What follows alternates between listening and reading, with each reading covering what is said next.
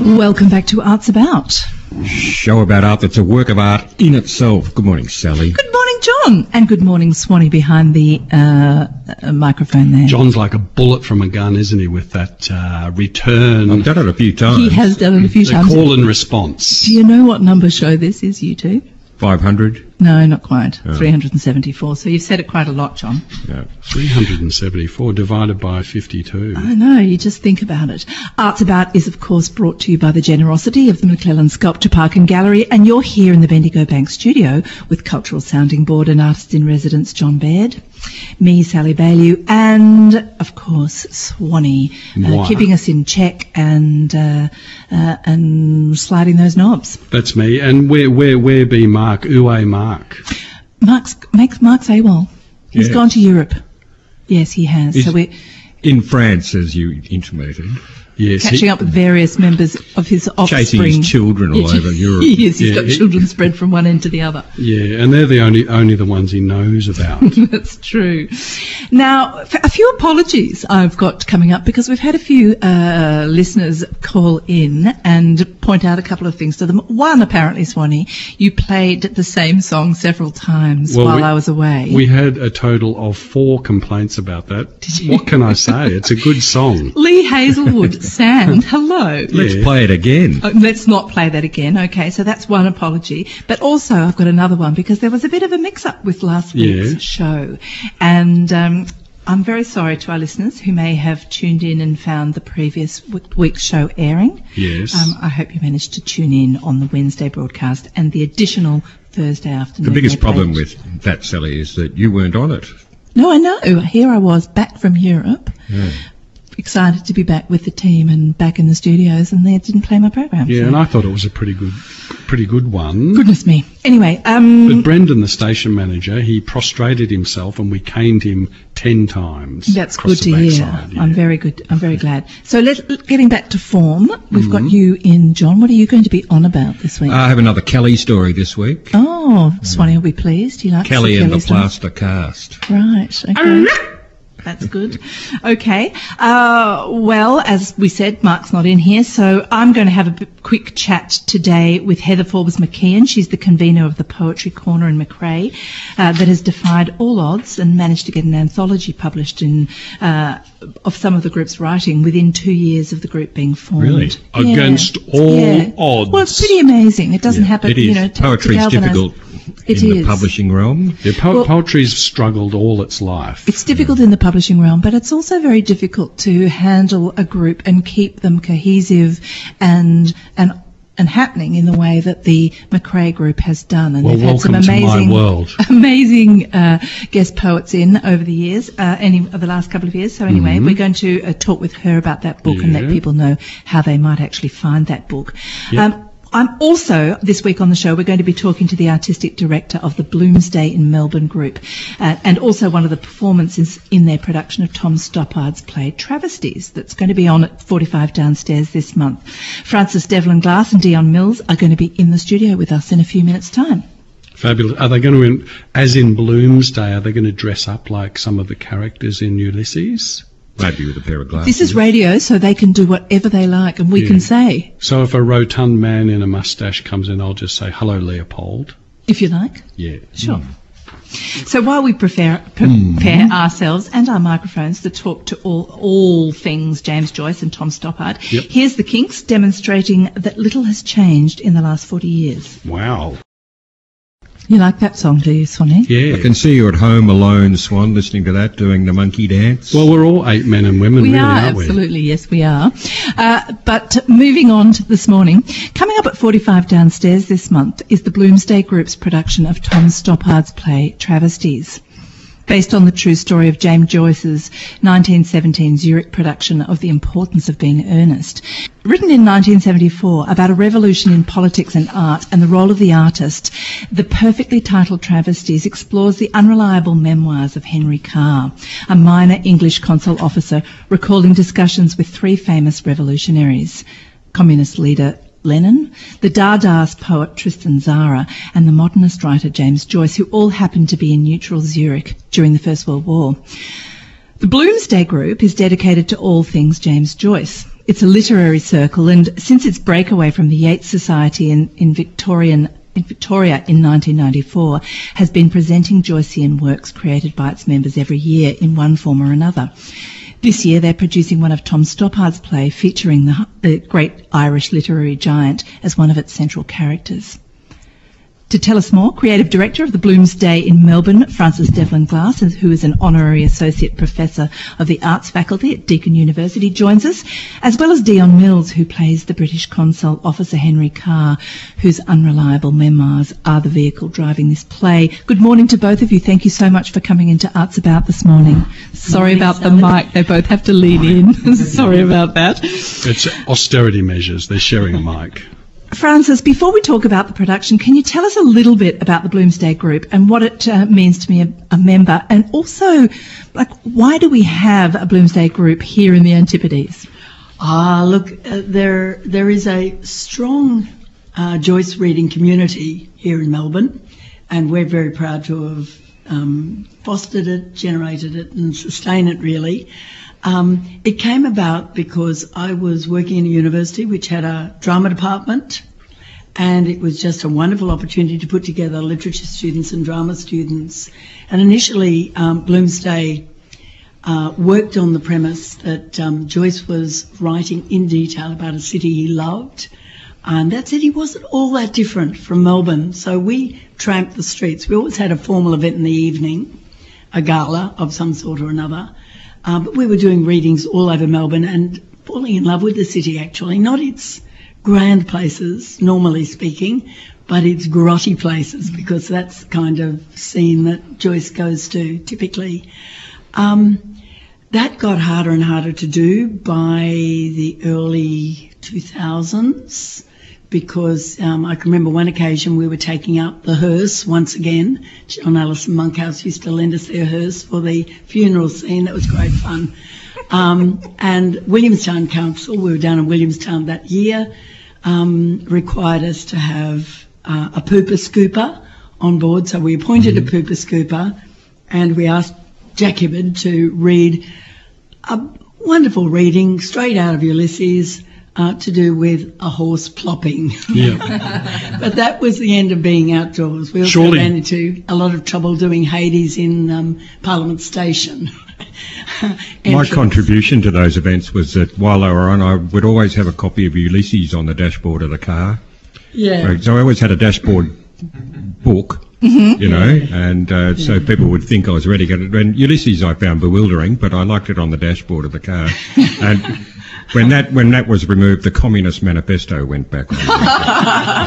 Very good, very revolutionary to your very core, John. Yeah, Ulysses comes freighted with a great deal of significance and importance and mystery, really. And academics have had their role in mystifying it. Our role, we see, is in demystifying it. Yeah. Because we think it's a book that can be enjoyed by anyone, if it's presented in the right kind of way. Sure. And so long as you realise that it's taking the something that unspeakable out of everything, and that it's a comic novel. You're playing in a different territory. I was always told that I should read it out loud if I was Absolutely. Yeah. And our experience has been that it's much easier to hear than to read, and actors add so much value to this text because Joyce's ear is pitch perfect for the vernacular, cadence, rhythm, all beautiful. Fabulous poetry and fabulous grunge poetry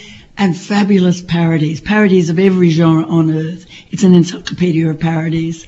So we've had a lot of fun with it over the years. Because the thing about Ulysses, and I guess to go on when we start talking about the play, we're talking about revolutionaries, the major characters in this play are revolutionaries. And Joyce was with this novel, for our listeners that perhaps don't know, because he really broke the form. He completely changed the way things were written, didn't he? He smashed into the Victorian novel with great intensity and humour, you know. He, like other modernists, but more so for him, he was a lot longer being taken up than other modernists, I can tell you. He changed the scene for literature forever, and has been endlessly imitated since then. Now, as I sort of alluded to a little earlier, mostly the Bloomsday Group has produced work that has been written by its members. Is that? Yeah, what we do typically is to mine the novels. We've certainly done a theatrical version of Portrait, and we often adapt chapters of the novel because they're often very self-contained and different in style from one another anyway, so it just makes sense to do them one at a time. We have done a Ulysses Prestissimo, the whole novel in 90 minutes. That was a bit wild. Other people have attempted. Dermot Bolger has a version of that the Abbey does. And that'd be handy for all the catch-ups like John. You could just get a 90-minute version. That would be good, wouldn't it? Yeah, it's a cartoon version. So Dion, a lot of fun reading those beautiful words. Well, certainly Stoppard's beautiful words. The actual words from Ulysses don't really feature much in the play. There's the occasional quote. I refer to the Limmat River in Zurich as being snot green. Mucus mutandis. I might also tell the listeners that Dion's sporting a very beautiful pair of Joycean glasses, spectacles.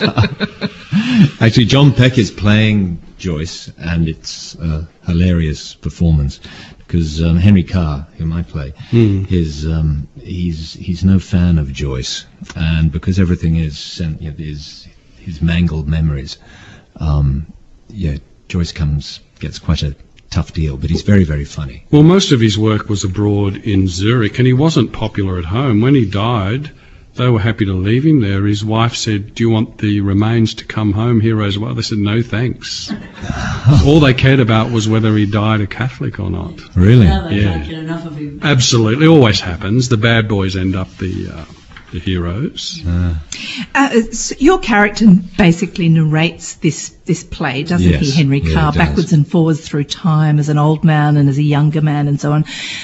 He really was a real person, wasn't he, in Zurich at that time, and he really did have a crossover with James Joyce. Yes, he did, and it was an unhappy crossover. Stoppard, I believe, read a biography of Joyce, a very good one, written in the 50s, I think, and he discovered this footnote, essentially, to Irish literature, which was this real person, Henry Carr, who had this run-in with, he actually played Algernon Moncrief in The Importance of Being Earnest, for the English Players, which was this company which had been established by Joyce. But then they got into a spat over money, the two of them. It was a ridiculous spat over 25 francs. Wasn't it to do with a pair of trousers? And a pair of trousers, yes, because Henry Carr claimed to have spent 350 francs on a pair of on clothing, costume, so that he looked as if he had been acquainted with the tailor, and he wanted to be reimbursed for that, and anyway, it all ended up in court very badly. So these four men, Henry Carr, James Joyce, Tristan Tzara and Lennon, were all in Zurich, were actually all there at that time. Yeah. But do we know whether the other two were, do we know whether they actually met, Tristan Tzara and Lennon and Joyce? No hard evidence of meetings, but it's highly likely that Tzara and Joyce were using the same cafes. Right. And, but certainly not as far as we know Lennon. But Lennon was Ulyanov then. He was not well known. Yeah. He would become known. In fact, one of the running jokes in the play is how badly the British government, the British Consular Office, does its spying in Zurich. and Dion has a wonderful scene. Talk about it, Dion, will you?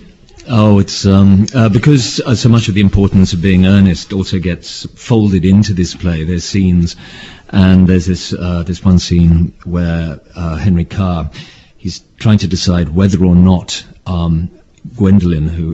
Cecily, whom he's fallen in love with, and she's a great fan of Lenin, whether he's going to disappoint her by preventing Lenin leaving Switzerland and getting to Russia now that the revolution's broken out. Then he just tries to decide while he's eating muffins because they help him think. But anyway, obviously he fails to get there in time. But What do you think Stoppard's doing by bringing these characters together? They're three revolutionaries and one sort of ordinary Englishman. What's going on there? I mean, I might suggest that it has something in a way to do with the way that Joyce looked at the world and the way that he changed the way that we talked about big events in life by looking at the minutiae. But what do you think? What do you think's going on? As Henry Carr, I guess. Well, Henry Carr's very traditional in his thoughts and attitudes. He prefers Gilbert and Sullivan to Yes, anybody else. absolutely, he does. What's he doing in a Stoppard play? He's actually very articulate, and he makes wonderful arguments for the actual liberty of the artist. Even though he disapproves of what Zara is doing and what Joyce is doing, he still believes they have a right to do it, and that is one of the reasons that he says that wars are fought to make the world safe for artists, or good wars are fought to make the world safe for artists. But I think it's something to do with this. I would say that how the chances of Lenin's victory was practically surreal. It was the chances, as it says, 1 in a million, and he actually pulled it off against all the odds. And so that's why he's one of those revolutionaries in the surreality of it. And Yeah, Lenin is quite a complex character. I'm seeing more of the complexity as we rehearse, but he has a kind of utilitarian use for art, of course. He needs it to prop up his revolution. But he's also, at a personal level, a man who loves the clowns at the circus, becomes tearful when he listens to Beethoven's Appassionata. So he has a personal need for art that he doesn't even recognise or that he spurns. But I think it's a really interesting debate play about what the limits of modern art are and what art can do for people. And Joyce gets a marvellous speech, which I think Stoppard fundamentally agrees with, that that if, for instance, the artists, he means Homer, hadn't been in Troy, then you wouldn't have Ulysses, who's his favourite character.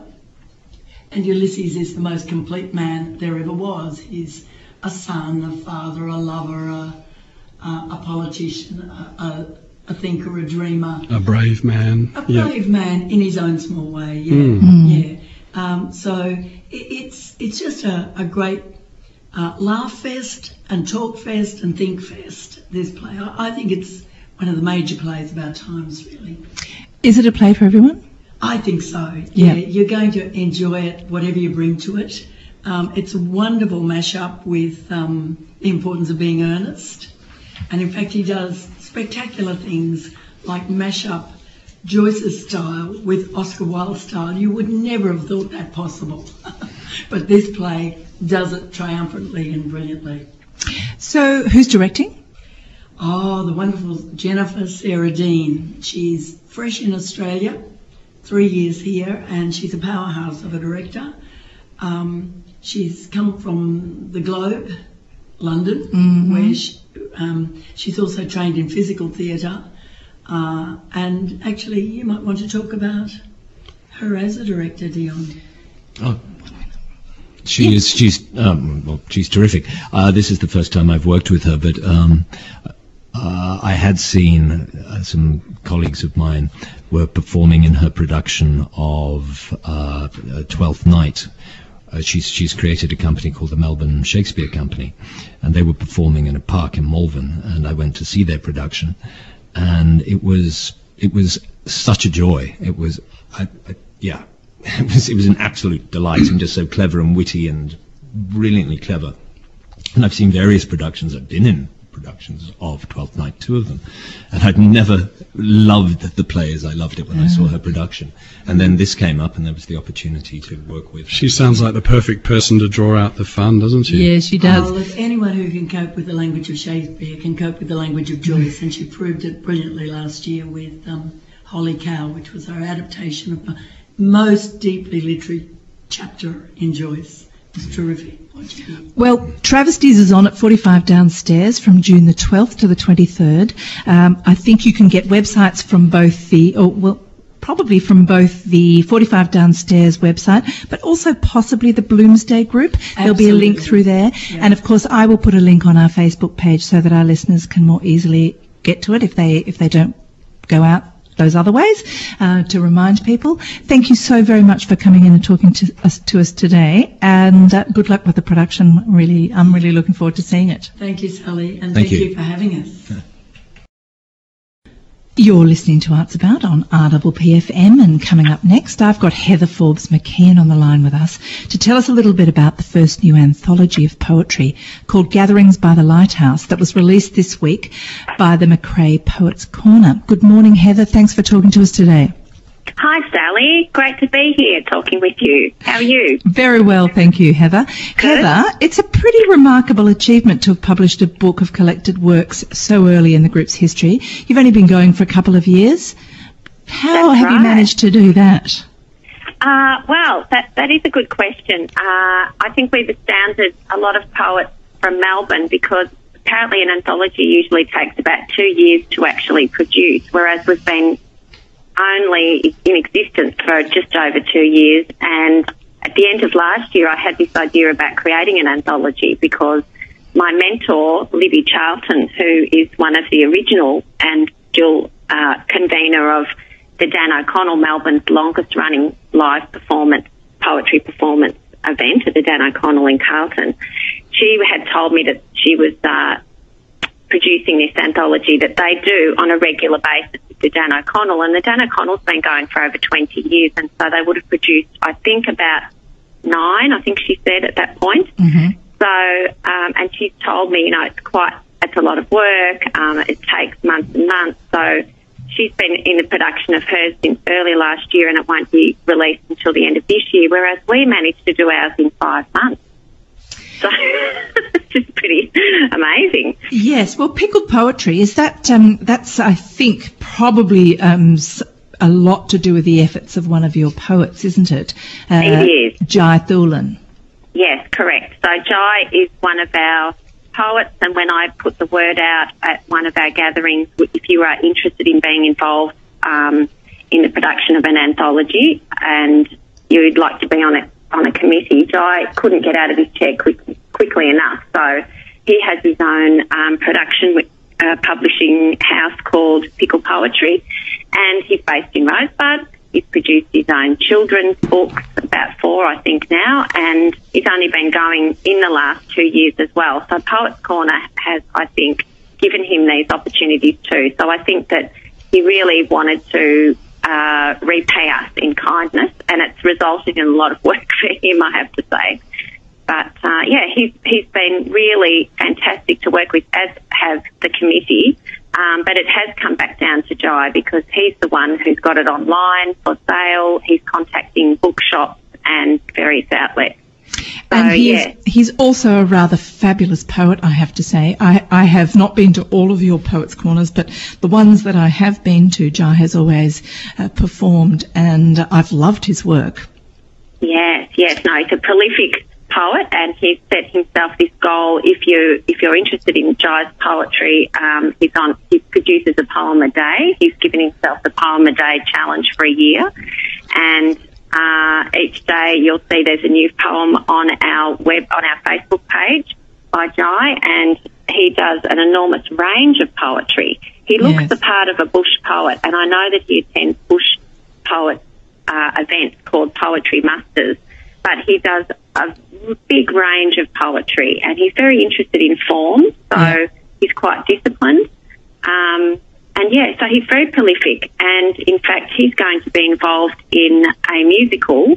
But I'll let him tell you about that, Sally. I think you're going to be doing an interview with him at some stage. I am. I'm hoping. Take his thunder. I'm hoping that he's going to come in and perhaps perform some of his poetry for us, maybe even next week. Great idea. Great idea. And not to say there's not a whole lot of other extraordinary poets in the group. Tell us a little bit just about the group, when it meets and what form it takes, Heather. Okay, so it's a performance poetry event, which happens from March to November. We have a summer break, so it's at the final Sunday of each month, And the doors open at 5:30 and we try to finish on time at 8 o'clock, which is a real challenge. And they're held at the BBC Cafe in Macrae, and Heather Miles is the proprietor of the cafe. So there's two Heathers who are sort of behind the whole thing. I proposed the idea to Heather about 3 years ago. She was so excited about it. She said to me, I'm also a poet, so sometimes she gets up and performs her own poetry, and her poetry is also in the anthology.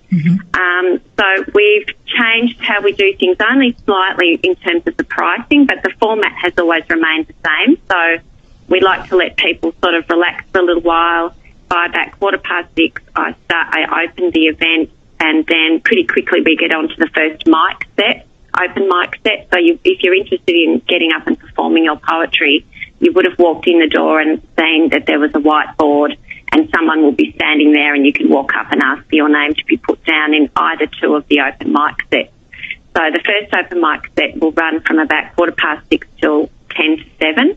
Then we have a break for 10 minutes, and then we have our feature poet. I've booked feature poets well in advance, and I always thoroughly check them out, and they come to me highly recommended, and they're usually quite a big name from Melbourne. Yep. We used to only offer them a free meal, but now we're actually paying them. So I'm very excited about that. That's great we're now news. charging $5 at the door for everyone that walks in, which that money goes towards paying for the poet. And also Heather's runs the cafe, as a restaurant, so it's fully licensed, but you can also have a 2-course meal. She has a set menu, and that's $25. If you're not going to take her up on that offer, but you're going to take one of her chairs, then she charges $5. So I think that's pretty fair. She's running this, with a lot of staff who have to do this all very, very quickly, so we can maintain our format and finish by 8 o'clock.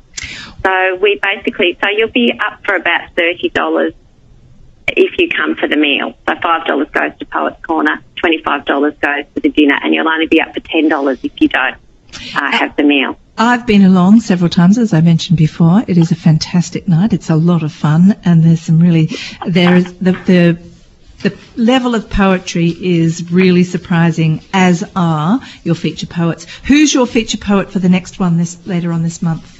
Later on this month, we have a local poet who is actually more well-known, I think, up in Melbourne, and his name is Michael Pardee. And Michael lives down in Blackgowrie, and actually one of our poets, Megan Scott, who's got quite a name for herself as a poet as well, and she's actually won all up $10,000 in prizes for her own poetry. She's a local nurse.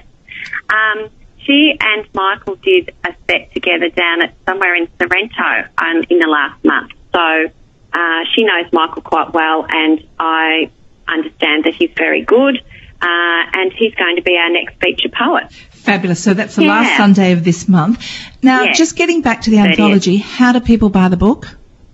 To buy the book, you can go to Pickle Poetry online, which is... Oh, that's right. I'll put a link on our Facebook page for that. Picklepoetry.com. And also we have them in Style Pirate in Dramana and at the Book Barn in Rosebud. We're in discussion with Farrell's Bookshop, and that's all we have at the moment. I'm also hoping to get them for sale in other various tourism places on the peninsula and art galleries, but it's all in the early stages. But right. Jai is onto it. I will make sure that we put a link on our Facebook page. Thank you so much for coming on today, Heather. It's great. It's Thanks, an incredible group, and we're thrilled. And coming up over the next few months, we're going to have a few feature of your poets come in. And, wonderful. Yeah. That would be great. Thanks so much for your support, Sally, and thanks for your wonderful speech and toast that you did for us on Sunday night. It was a really fantastic event. I think the roof nearly flew off. Everyone was on such a high. So fantastic. Thank you, Heather. So it was a great fun. Thanks, Sally. Bye. Take care. Thank you. Bye. This is the ghost of Pablo Picasso. The time is for the quiz. Yes, you heard it first here. It's time for the quiz. We're really running short on time. We've only got one question this week. Right. Hope we know what it is. I'll be directing this mainly to John, well, John's the genius. Yeah. Who made this painting in this or these years? Impression, Sunrise, 1872. Was it Gauguin? Was it Monet? Was it Cézanne? Or was it Goya? I can't see the painting. No, there's no picture, John. It's just by the called title Impression and the date. Sunrise. I'd say Impression. 1872. I'd say Cézanne, wouldn't you? No, I'd say Goya. no. I think we all have a different Idiots. opinion there. Yeah. Go on. What is it? I would have thought Monet. All right, let's just check your Who's bona right? fides, because you are, in fact, our artist in residence. Monet. Monet, you were right. Excrement. Go Of course he figure. was right. Yeah, well, there's only one thing to do now because you got that question in record time. Here we go. And now it's time for John On. How's that Thank for you. some slick work? Kelly Yes. the dog. Oh, yeah. John, John, I'm going to seriously propose we do a little, just like the lady down at the BBC cafe with the poetry corner, we do a little book called Kelly the Dog. I'd love to do it. Because it'd be a children's book. Could you send me a picture of Kelly the dog and I'll put Kelly the dog up on the Facebook page? Very difficult. What do you mean, a photograph? Yeah. No actual photographs exist of Kelly the dog. Oh, you There are spoiled some, it. there We are could some have faked drawings. it. Made one. We were a family who didn't use a camera. We used to Yeah. make drawings of things. Yeah, okay. Well, Oh, a drawing of Kelly would be good. How perfectly bourgeois. My brothers and I were constantly in the company of Kelly, and we considered Kelly to be somewhat the super dog and called her the super dog. Kelly the super dog. Yes, and my mother responding to that made her a little cape that would that fitted onto the collar. And I wish I'd been born into John's family, don't you? I thought people were pathetic about dogs in this day and age. Yeah, go on. very small little cape that just fitted over her shoulders, and it had a circle on the back with a K in it. K for Kelly, obviously. Yeah. And she used to wear this around while we were out and about. Did she like it? Oh, well, she didn't really take any notice of it, Right. although perhaps in response to the cape, the behaviour I'm about to talk about Yeah. came about. Okay. We went at the high school. There was some new basketball courts that they'd built, two of them side by side, and we went down there. Kelly came with us. We had a basketball that had materialised from somewhere. We're running up and down this court, bouncing the ball, and Kelly was sort of following the ball along and jumping up and down in concert with the ball, jumping quite high, about, a metre high or something, in concert with the basketball. Was Kelly was just a little dog. Yeah, a little Yeah. wire-haired terrier. Cool. And so she was running around bouncing like that, and my brother saw her bouncing along, and in a moment of unthinking kind of spirit, picked her up and pretty well slam dunked her up against the basketball board. So Kelly went flying through the air and through the hoop. Through the hoop. Yeah, but she got one of her legs caught in the basket on the way past, one of her forelegs caught, and she was dangling for a few moments from the leg. But she wriggled her way through the net, and she ended up landing on the court rather heavily. And she hurt her Back. her leg, her foreleg, her left hand foreleg. And she was lifting it up and kind of running around on three legs, and not really taking much notice of the injury, but we noticed it. So we picked her up, but she wasn't used to being carried, and she squirmed all the way home, which wasn't that far from the school back to our place. And we got her home because we had a workshop out the back of the house, a little shed, where we had all sorts of equipment for making bombs, amongst other things. Of course. Important stuff. Yeah. So we got Kelly in there and we thought, right, well, she's injured, we better fix the leg. So we cut up a broom handle and got some tape and made a splint for the leg and taped it onto her leg. Immobilised the site. Very good. Yeah. She didn't like that at all and started gnawing Oh, at really? started gnawing at the wood and ripping at the tape. So we needed to solve that problem. We had some old sheets in there, some bits of fabric, and some quick-drying plaster, which we thought we'd employ, and make a plaster cast for So, her leg. being an arty-farty family, you had plaster of Paris just lying around. Oozing around in every Yeah. cupboard that you looked. And we knew that how to mix the plaster so that it would not only dry quickly, but when it dried quickly, it heated up. It got a kind of a warmth. Of course it did. The warmth won't hurt the leg, And it would resemble somewhat the Venus de Milo. So we set about plastering Kelly's leg, poor little Kelly's leg, and she wasn't happy. And we had to hold her down and struggling on the bench while the plaster dried enough to not run everywhere before we let her go, which took maybe 20 minutes, half an hour of struggling on the bench with a lot of plaster around. And ultimately, we let her go and she jumped down off the bench, and sure enough, she had a plaster cast on her leg, but her wire-haired frame was almost completely covered in little clumps of plaster where she'd been rolling around in the wet plaster. How did you determine the actual leg was broken and in need of plaster? As it turns out, as the vet pointed out later, the leg wasn't broken at all. It was just like... Did he have any harsh words to say about some idiot kid flinging a dog at a baseball hoop? No, he had more to say about next time you want a plaster cast on your dog's leg, bring it to the vet. Don't try and do it yourself. But because he had to remove it, we had to take it to the vet to remove the plaster cast. He would have had to remove it to X-ray the damn thing, wouldn't he? Did he X-ray it? Oh, no, probably only wouldn't have to do No, that. he just removed it and felt the leg, and it was fine. You know, it was good. She's a good little thing, old Kelly. But before we got to the vet, we got the call for dinner, and we all ran inside, and my father kind of looked from his chair in the corner and he said, "What's happened to the dog? You know, what's going on with the dog there?" And she was covered in plaster and had a cast on her leg. And we explained what had gone on, and he gave us a little bit of a lecture about not doing these things ourselves. It was cruel perhaps to the dog, and we should be thinking about these things.